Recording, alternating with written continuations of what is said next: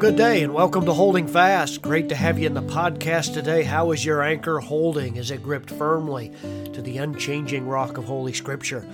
Welcome you back today. I trust that this day has begun on a note of surrender to the Lord, and that once again we're having an opportunity to reorient and reboot our minds to get them thinking God's thoughts after Him.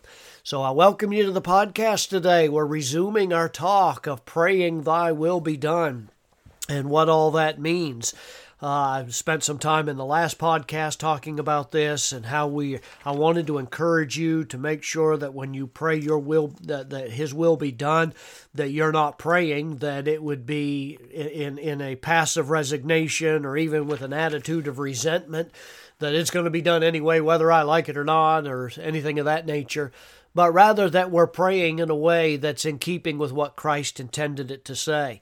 To pray this phrase, Thy will be done, assumes that it's not always done. And we can testify to that, can we not? And I think that's true of other elements of this prayer. Like when you pray, Hallowed be Thy name, we all know that there are times and places when God's name is not hallowed, where it is disrespected and blasphemed every time you turn your head. We know that His name is not always hallowed. When we pray, Thy kingdom come, there are hearts that reject His reign. They don't want His kingship. There are people all around us, even, by the way, let me suggest, even sometimes believers, who may say that prayer and verbalize that phrase, Thy kingdom come, yet there are glaring areas of their life where they have not allowed God to reign and to be king in their life. So there are hearts that reject Christ's reign. Now, by extension, as we examine this prayer, when we pray, Thy will be done, do we not understand that not everything that happens in the world is His will? I think this is obvious. Otherwise, it's pointless to pray this. I know that sometimes hurtful things have been said to people that are going through tragic circumstances in life. I've heard some have said to parents who've lost a child, well, it's God's will. Or a mother who is needed by her family and has cancer, well, it's the Lord's will. Or there's a flood or a famine or disease. Well, it's the Lord's will. Can I suggest to you today that these things are not God's will? 2 Peter 3:9 is an important passage of Scripture that gives us a proper understanding of this.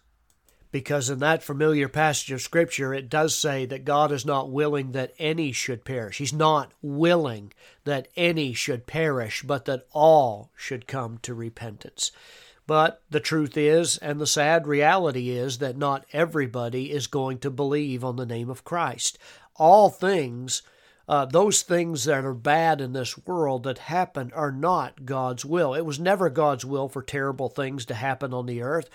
Well, then why are things going on like this? He tolerates the presence of sin in humanity and the world in order to let it run its course. And this is for the purpose of that we might see the effect of sin, know very deeply our need of a Redeemer, and know that one day, ultimately, sin will be destroyed forever. That was pictured even in Christ's death in 1 Corinthians 15. The Bible says, O death, where is thy sting? Because we have a victor. We have a champion that has won the battle for us. But right now, in the time that we live on this earth, God is allowing the sin and the devastation to run its course, that we might know that we have a Redeemer. So, when we pray, Thy will be done, we're not simply going through a routine where we're affirming some theological truth. We need to be personally involved. I think of Luke chapter 18 and a parable which our Lord told. There in that passage, He tells of this woman who had been wronged. She had been offended, and a law had been broken against her, and she wanted the king to give justice. She wanted the judge to give justice to her. But in the parable, Jesus said the woman came so frequently the judge was so sick of hearing the woman that he was going to do what she wanted just to get rid of her. And the point was that Jesus was making is this, that if an unjust judge will give justice to a badgering woman, what will a just, loving, righteous, caring father do for his children? And that's a good question to ponder today. Jesus affirmed in the Sermon on the Mount, he said, "Ask and it shall be given. Seek and ye shall find. Knock and it shall be opened unto you." And then he gives it in the form of an affirmation, because when you ask, you'll receive. When you seek, you'll find. And when you knock, it shall be open. Excuse me. And then he goes on to say that the Father, unlike a human father, has the will and the wisdom to know what needs to be done in everybody's case. So here is the message then. We have a right as believers to refuse to accept certain situations in the world and not just resignedly say, "Oh, well, Lord, that's the way it's going to be." But rather we refuse to accept the way the things are, and we pray persistently and fervently that God would do them the way they ought to be done. We rebel against the world's fallenness. We shout out to God about that and say, "No, Lord, I want your will to be done. I want your will to be done not just in my life, but in this world. I want you to be exalted. I want to see your hand of power on." That's how Christ prayed even in the garden, did he not? "Lord, thy will be done and not mine." This is what God calls on us today to pray for.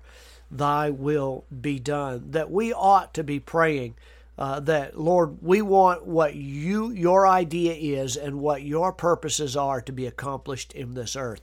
So that's why it's included in that passage of Scripture when it talks about, "Hallowed be thy name, thy kingdom come. Thy will be done." When the Lord's kingdom comes, his will's going to be done. But we can pray that God's will would be done right now. It ought to anger us that this world is functioning apart from submission to Jesus Christ. It ought to anger us that those around us, now not to the point where we become distraught and beset, but with all kinds of worrying and anxiety, but to the point where it motivates us to pray, "Lord, I want your will to be done. I see this sin, I see this fallenness, I see this brokenness in those around me. I see their lives being destroyed by their rebellion against you. And I want your will to be done. I see what's going on in my government. I see what's going on in my neighborhood, at my job, and it's not right, and I want your will to be done." And that's what we're praying. We're agreeing that, God, your way is best. That's what we're praying for, because a lot of things in the world today are not God's will. And we're praying that one day that will be set straight, preferably next week. But Lord, however you direct, we want to submit to that. Thy will be done on earth as it is in heaven. We're going to talk about that next time. What does it mean? On earth as it is in heaven. Pray today for God's will in your life, won't you? Ask Him to show Himself strong on your behalf. God bless.